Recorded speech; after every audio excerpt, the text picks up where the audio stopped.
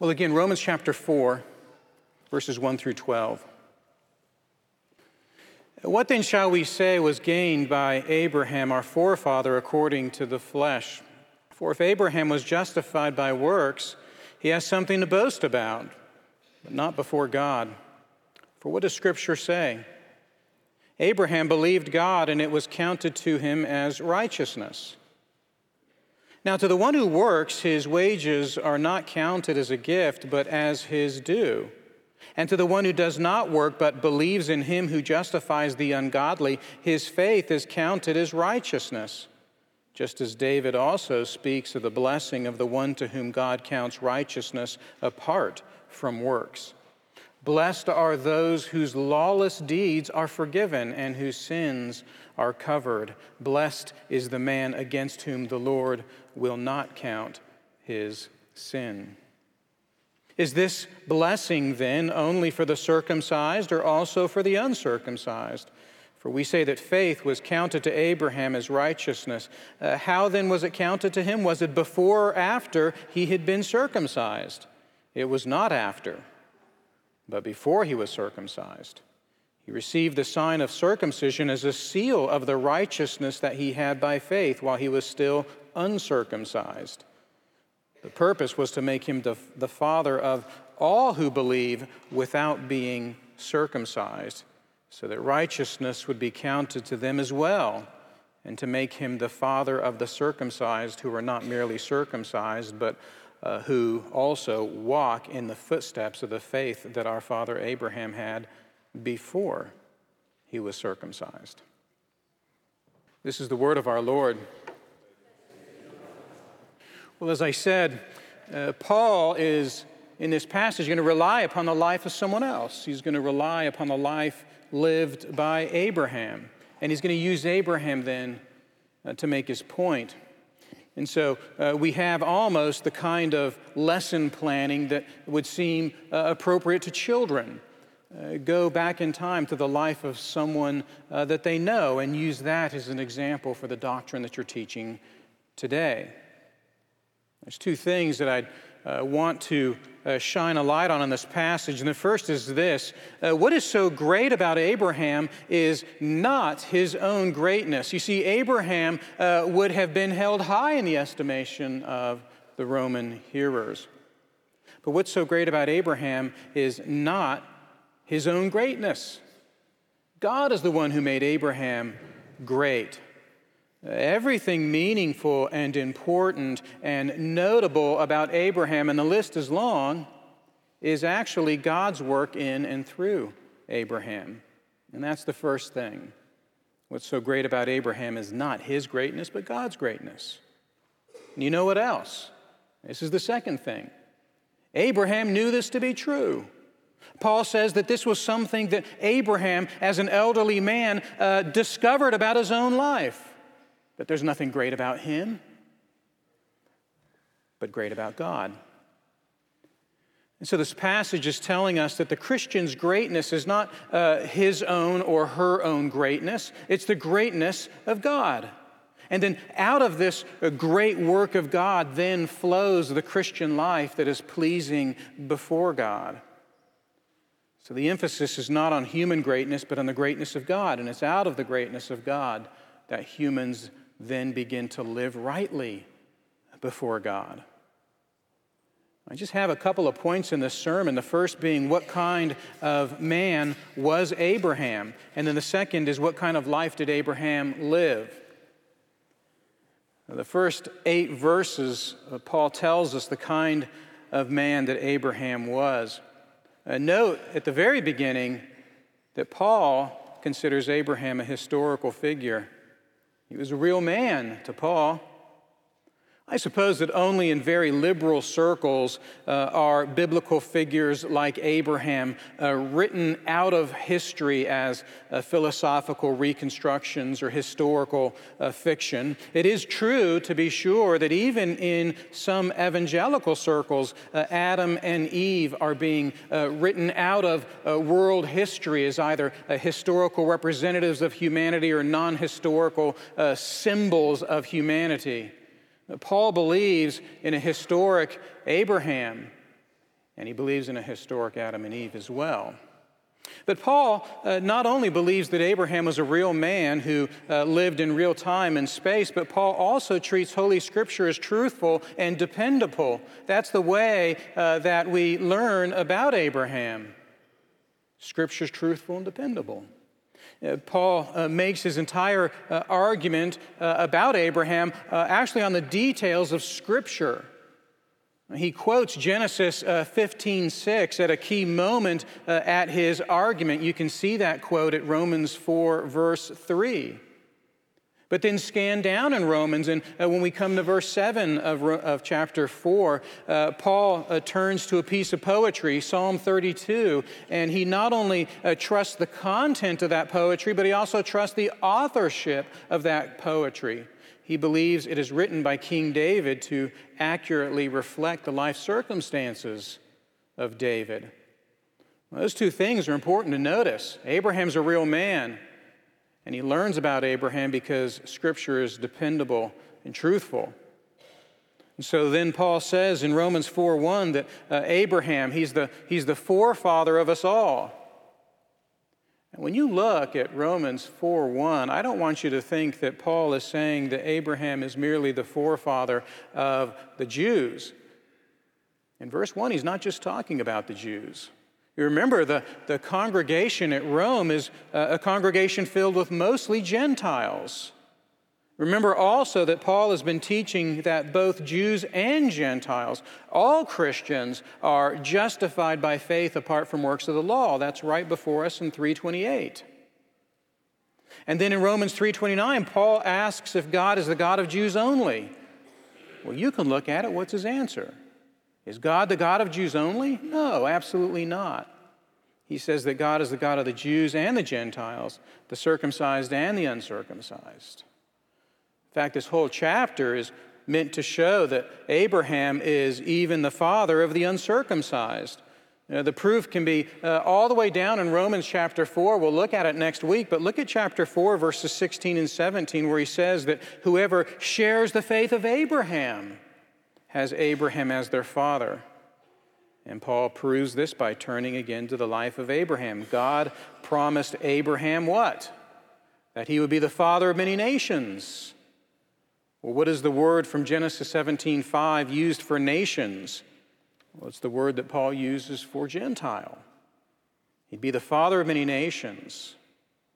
And over again, Paul and other writers of the New Testament are going to refer to the Gentiles as sons of Abraham, daughters of Abraham. A great example, 1 Corinthians chapter 10, when Paul goes back and reflects upon the Exodus. And what does he say the Exodus story is about? The Exodus story is about our fathers.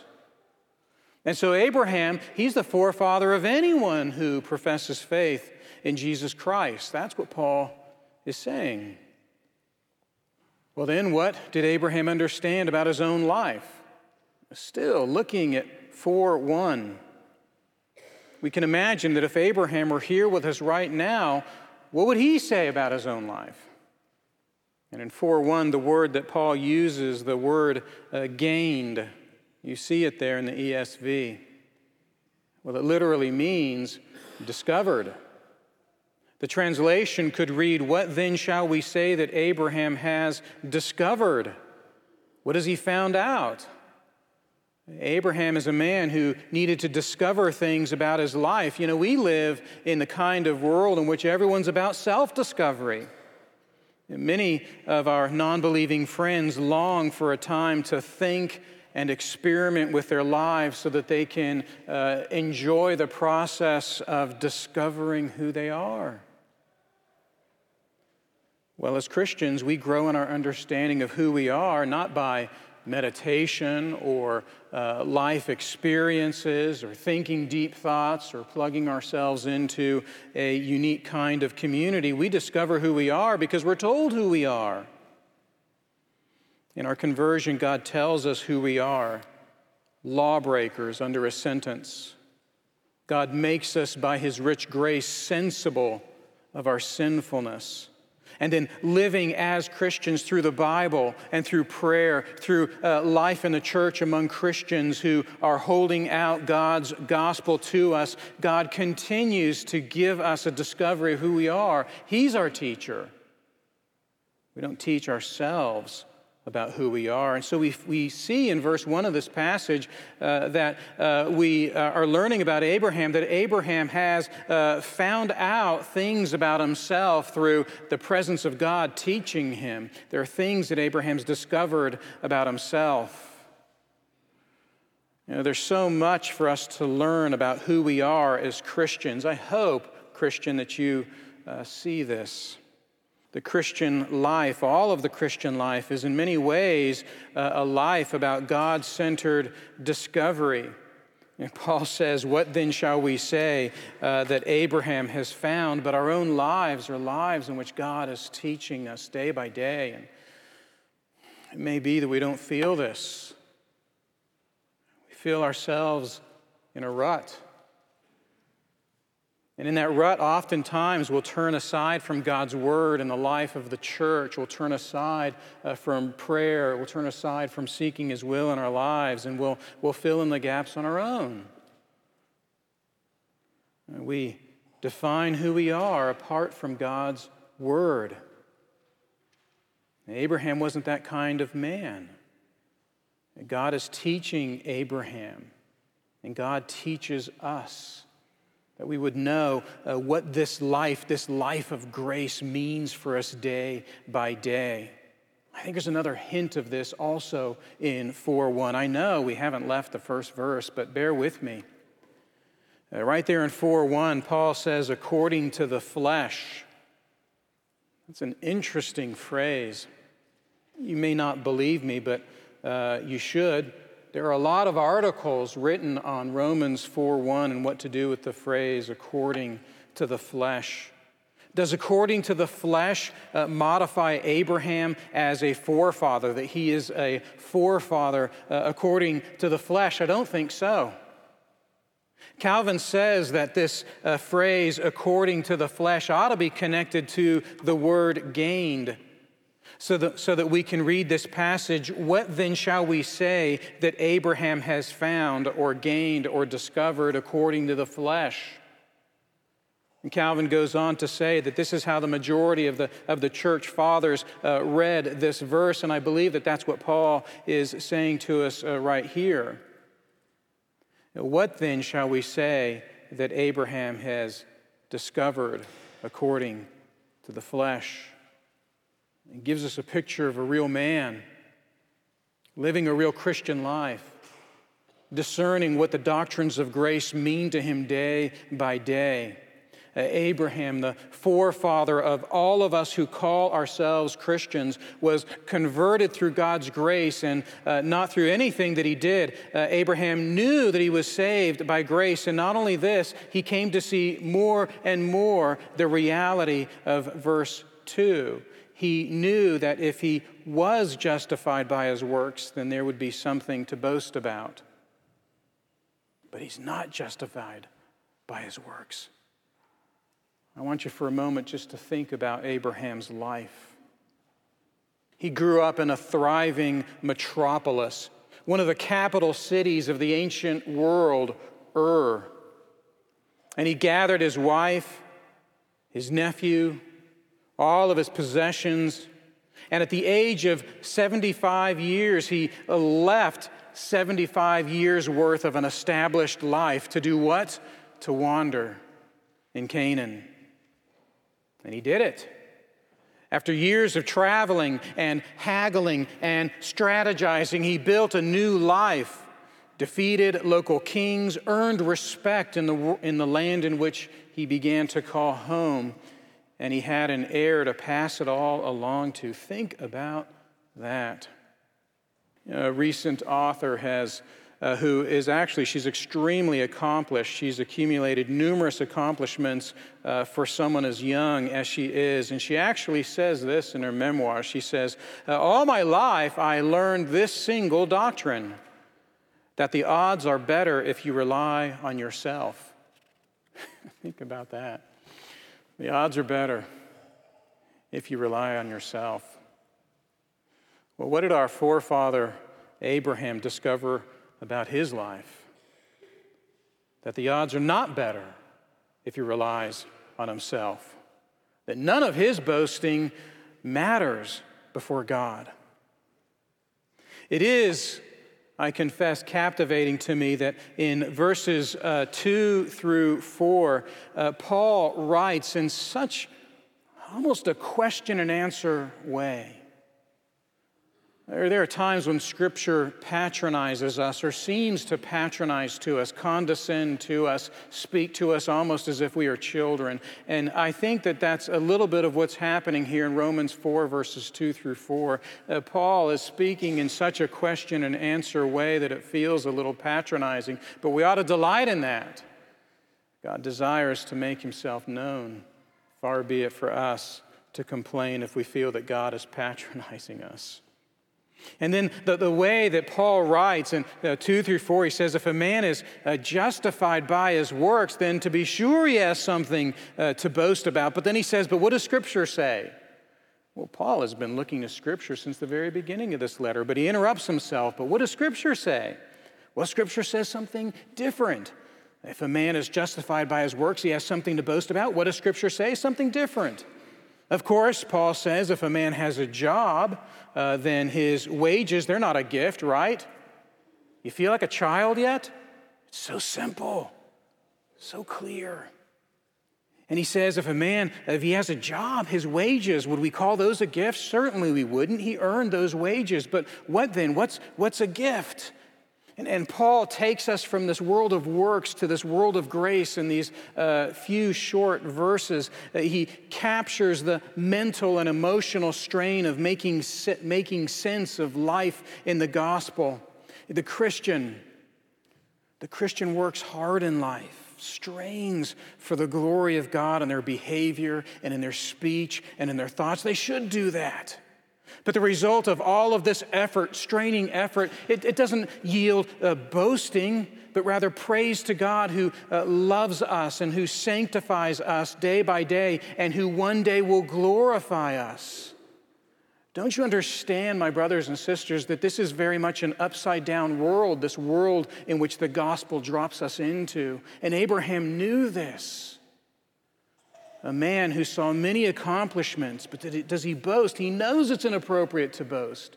And we as Christians strive to bring glory to our God in all of our behavior, speech, and thoughts. But when we do so, is there anything to boast about? No, of course, we fall back upon the greatness of God by His Spirit working through us. We're saved by grace as a gift. And we live these lives that are, as Christians, mixed with success and failure. But no matter what, we return again and again to the place where we began to learn that we are nothing without God's grace.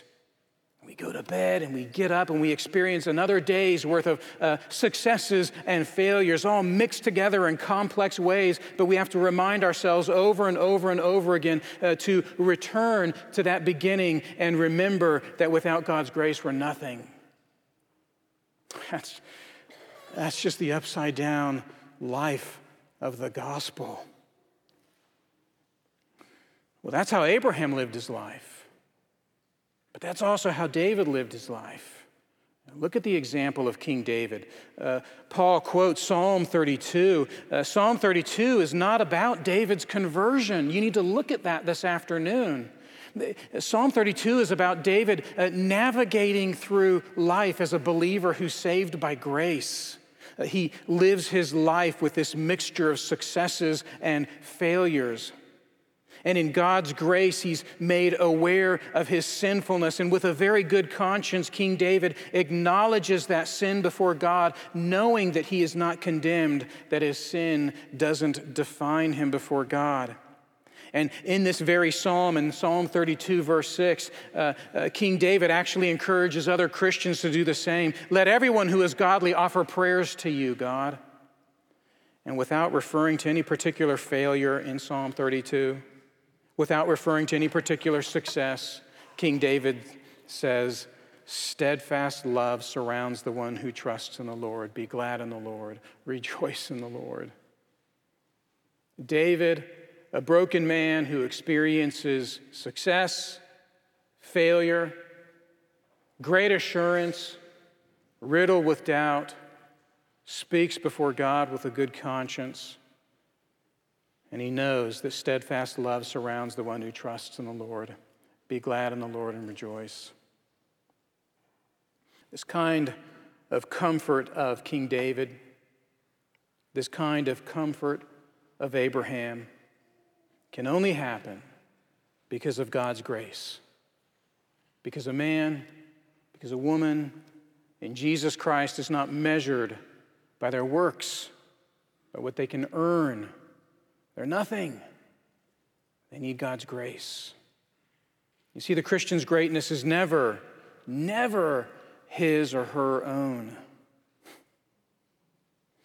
It's rather the greatness of God, who receives us not on the basis of our works, but who receives us in the absence of our works.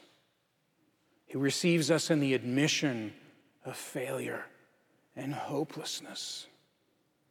In Romans 4, verse 2, Paul tells us that Abraham, a man who all of us know accomplished a great deal in his life, that man who made a mark on history, that man who all Paul has to do is say Abraham, and a whole flurry of stories unfold in our minds. That man, Paul says, is a man who simply believed God. That's it.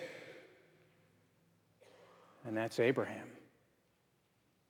And now out of this work of God to save a sinner like Abraham, to save sinners like us, out of that work of God flows the Christian life that we are, by his grace, allowed to live. That's where I think Paul takes us next. What kind of life, Paul, did Abraham live? Now, I think we need to ask this question because of verse 12 of our passage. If you look at the very end of our passage, Paul says that there is an expectation on our lives that we would imitate Abraham in some way. You see what he says in verse 12. He says that we are to walk in the footsteps of Abraham. I'm not sure why the ESV translates that as footsteps. It really should be footprints. That we're to walk in the footprints of Abraham. And doesn't that sound to you, it does to me, like an expression of living life, a metaphor for what it's like to live life? There are numerous times in Scripture where walking is a metaphor for living life, walking in the gospel, walking in the Holy Spirit. And it really does sound like a metaphor for life when we consider that in 1 Peter chapter 2, remember, Peter is writing to a number of churches that are enduring very serious persecution. And in 1 Peter 2:21, Peter talks about living a life of suffering for the gospel, and he says to those who are being persecuted, for to this you have been called. Why? Because Christ also suffered for you, leaving you an example so that you might follow in his footprints. And the suffering of our Jesus is an example of our suffering. And so this image of footprints in verse 12 of our passage makes us think about walking through life. And the truth of the matter is that Abraham is in our mind because Abraham did a lot of good works. He left the safety of Ur to live in the uncertainty of Canaan. He cared for Lot, his nephew, his dead brother's son. We have a few examples of Abraham making altars to God. We know that Abraham provided for his wife, provided for his household. We know that Abraham enjoyed God's presence, even witnessing miracles of God. We know that Abraham, he acted wisely, even strategically. Abraham, he protected the powerless in the battle of the kings, and he delivered Lot's family. He delivered Lot's entire city.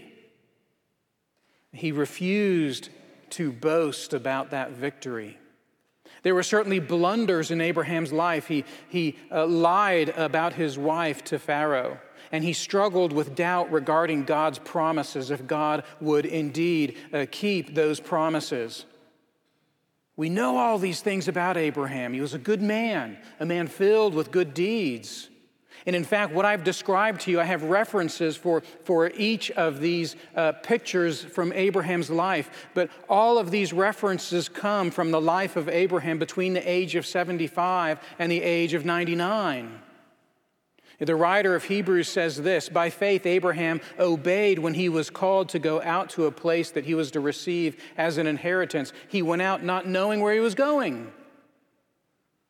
This man's conversion is hard to tell, but it likely happened tied to that event of leaving Ur the Chaldeans, because Hebrews chapter 11 tells us that he exercised faith when he left Ur. So think about this. From the moment that he left Ur, Abraham believed in God. He lived a life of belief that was countercultural to his surroundings. He lived a life that was full of gospel proclamation to the culture of his day, living as a sojourner, but living in a very holy way before his neighbors. In the midst of the world, he was a man who devoted himself to God. He was a spiritual head to his wife. He was a spiritual head to his entire household, and he gave all the glory to the one true God. This is Abraham. This is a man of faith. This is a Christian. And this all happened in his life between the age of 75 and 99. There's a model for us there. That's what Paul is saying in Romans 4 and verse 12. The way this man lived his life up until the age of 99, that's key, it's important. But from 75 to 99, boy, walk in that man's footprints. I want to tell you why it's important to make a big deal out of the age 99, but I want us to consider something else about this life before we move to that point. You remember Abraham's victory over the four kings. He rescued Lot and the people of those cities. He became the hero of so many, and he is honored by this mysterious king Melchizedek for having, as the writer of Hebrews says, slaughtered those kings. That was a big day for Abraham, wasn't it? Great victory, liberating not just his kin, but liberating friends, citizens of his kin in the city of Sodom. Abraham did something with 318 men that would seem absolutely inconceivable, particularly as a man who owns very little geography, lives in a land as a stranger, as a sojourner, and he hasn't been there for that long. And yet, he fights off four kings, slaughters them, and liberates at least one city, maybe more. And after that busy day, acknowledged by mysterious King Melchizedek, what does he do? Well, Abraham goes home. Maybe has a quiet dinner with his wife. And he goes to bed under the sun of the Middle East. And he sleeps. What did he think about? Did he think about how great I am? What a wonderful day this was. In all of my days in Canaan, that one beats all of them? Maybe he did. Did he think about what this means for tomorrow? New lease on life, now people will start respecting me. Did he think about his own strategizing and how well that strategizing worked out with 318 men to do what he did? Now, I'm being tongue-in-cheek, but I do want us to think about that. Abraham, a man of faith, living a gospel life, day by day, knows that he's a sinner saved by grace. God is doing extraordinary things through him. What an extraordinary day this was, and he goes home and lays in bed next to his wife, and he thinks, what What does he think about?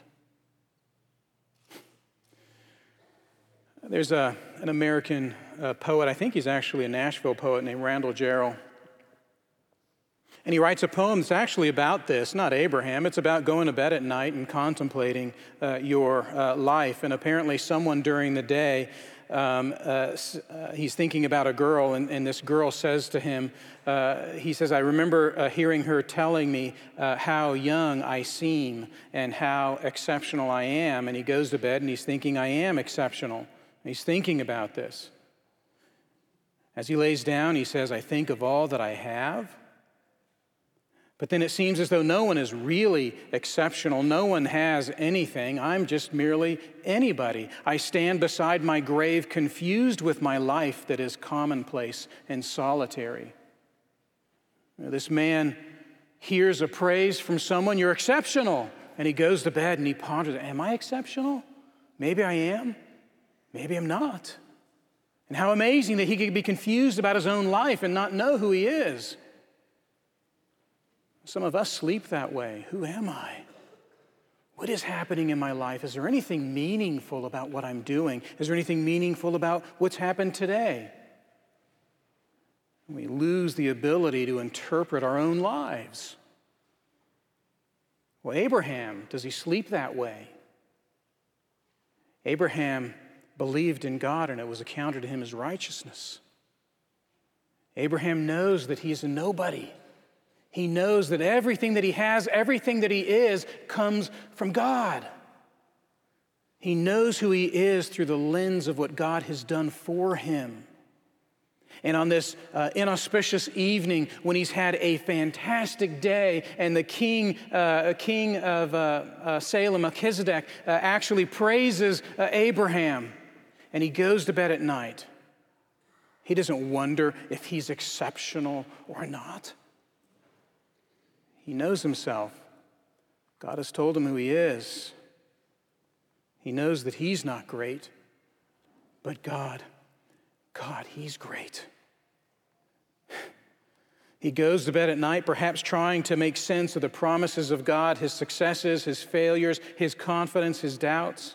And on that particular day, he just accomplished something big. But as he trails off into his nightly slumber, he knows how to think about the day. Maybe for a second he imagines how exceptional he is, or how great he is, or how fortunate life is. But not for long. Not for long. Because Christianity tells him how to think about his life. Tells us how to properly understand the life that we live day by day. Abraham knows he's not great because he knows that God is great. And he knows that he's not the master of his life's mission, even though that day was spent with extraordinary strategy. He knows he's not the master of his life's mission. God is that master. In fact, Abraham knows he doesn't have a mission. God has a mission, and he works that mission through him. He understands that he is a man who has been purchased by God. He is a man who is owned by God. He is a man whose past and present and future all have a purpose for one reason.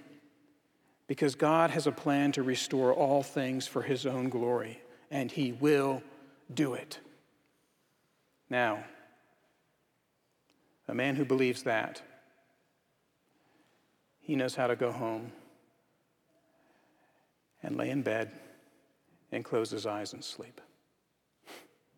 Because he knows God's great. So for the past 24 years of Abraham's Christian walk, he knew how to think about his life. He knows that God is great. He knows that he is a sinner. He knows that God has a great mission, and he knows that his life is but a very tiny, minuscule part of that great mission. And do you know this about yourself? If you profess faith in God but take credit for everything that is happening in your life, then you're not walking in the footprints of faith, which Paul tells us is the example of Abraham in 4:12. When success happens, do you boast or do you praise God? When failure happens, do you become despondent? Or do you trust God? When you mortify sin in your life, do you judge others for their lack of sanctification? Or do you thank the Holy Spirit for your own day-by-day sanctification? When sin gets the best of you, do you evade the truth? Or do you confess and seek reconciliation with your brothers and sisters? Well, this is what it's like walking in the footprints of the faith of our father Abraham. But there is this small matter. There's one thing that Paul wants to show us, and it is striking to a certain crowd in the church of Rome. All of this life as a Christian that Abraham was living, all of this life, everything that I've quoted to you from Abraham's life comes from age 75 to 99. And all of it happened before circumcision. Abraham was a Christian for 24 years before his circumcision. For Abraham, circumcision wasn't a saving work. How extraordinarily odd that would be for Abraham to discover about his life that circumcision had any saving benefit for him. He was saved already for many years. In fact, the way that Paul talks about circumcision in this passage, look at it carefully. Paul, at every opportunity here in Romans 4, he is arguing for the fact that circumcision is never a work of Abraham, because circumcision, by its barest definition, is something that's done by someone else. Let me show you what I mean. Look at verse 10. Circumcision was an act performed for Abraham, not by Abraham. Look at verse 11. Circumcision, Paul says, was received. It's received, someone else did it. And also in Romans 4:11, Paul makes it clear that circumcision itself is not an active work for anyone. It's always something done to someone, not by someone. And I think these little cues actually are worth noticing. At age 99, 24 years after becoming a Christian, a circumcision happened to Abraham. It was never a work. It couldn't be a work. Circumcision is nothing to boast about, and it would never occur to Abraham to boast about it. Isn't that encouraging? Know how practical that is to the Roman congregation. To hear that Abraham never considered circumcision as a work that would gain him any favor before God. He had lived life for 24 years as a Christian. He knew better than that. Do we know better than that? Or are we quick to assume that God owes us something? That I have done something better than my neighbor, and so God loves me more than my neighbor. Paul is talking about the fact that the Christian's greatness is not his or her own. It's the greatness of God. And he wants us to understand that the pleasing life of being a Christian, it doesn't flow from our own works. It flows from the work of God who saved us by grace. And this is almost impossibly hard to fathom. Every day that we live life, Christian, is a life in which we owe tremendous thanks to God. That is true, even though the thing that we have just accomplished looks like we've accomplished by our own wisdom. We owe thanks to God for that. Even though when we fail so mightily, we feel as though the best thing that we need right now is for God to turn his back on me and go away for a season. That's the best thing that could happen. It's unfathomable that your God would be with you and define you even as you fail. That you are loved by him, precious to him. You have nothing to boast about. And by his grace, you have nothing to gloat over. You've been purchased. Isn't that just impossible to fathom? How do I live each and every day like that? And yet, that's what Paul is telling us here at the end of the passage. This is what walking in the footprints of the faith of Abraham is like. It's nearly impossible. N.T. Wright says that we, as Christians, we tend to treat religion as if it's just this tiny little facet of our lives. He says that the prevailing view of religion is often like a utility company that provides us water. The utility company says to us, we will pipe you the water that you need. We will arrange for a religion to become a small sub-department of your ordinary life. We almost want a religion that's like a sub-department. We want a religion that's going to be quite safe and harmless to us. Church life carefully separated off from everything else in the world, whether it be politics or art or sex or economics or whatever. Those who want it can have just enough to keep them going. This is what N.T. Wright says. We so often do that in our Christian walk. I don't need all of it, just enough to keep me going. In Wright, he goes on to say that those who don't want their life and their way of life disrupted by anything religious can enjoy driving along concrete roads, visiting concrete-based shopping malls, living in a concrete-floored house. Live as if the rumor of God never existed. That phrase almost haunts me. Do we as Christians ever catch ourselves living as if the rumor of God never existed? We set them aside. Well, this is not how Christians ought to live. Conversion was a moment in the past, and now I simply get back to my normal life as if I need religion only some of the time, but I have what I need for right now. Thank you so kindly. Nobody needs religion every day, do they? Well, they do. And Christian, you need grace every day. And your boasting needs to be set aside, and my boasting needs to be set aside. And your wallowing in your failures needs to be set aside, and my wallowing in my failures needs to be set aside. Because that's not how the life of faith is meant to function. We are saved by a limitless grace. It is larger than merely coping with life day by day. God's grace carries us into all of eternity, where all things will be restored. And so the failures of today, they don't define me, but neither do the successes. There's more. So Paul's admonishing us, and he's admonishing the church at Rome. The Christian's greatness is not his own or her own greatness. It's the greatness of God. And out of this greatness of God flows a Christian life. Let's pray together. Our Father, we do thank you that you have saved us. And then we thank you that you have saved us, and we thank you that you've saved us, and we thank you that you've saved us. It's almost impossible for that reality to color everything in our lives. Your grace is too large. It's too plentiful. Day by day, we need its reminder. And so we thank you for your grace. We thank you for your grace. We thank you for your grace. In Jesus' name, amen.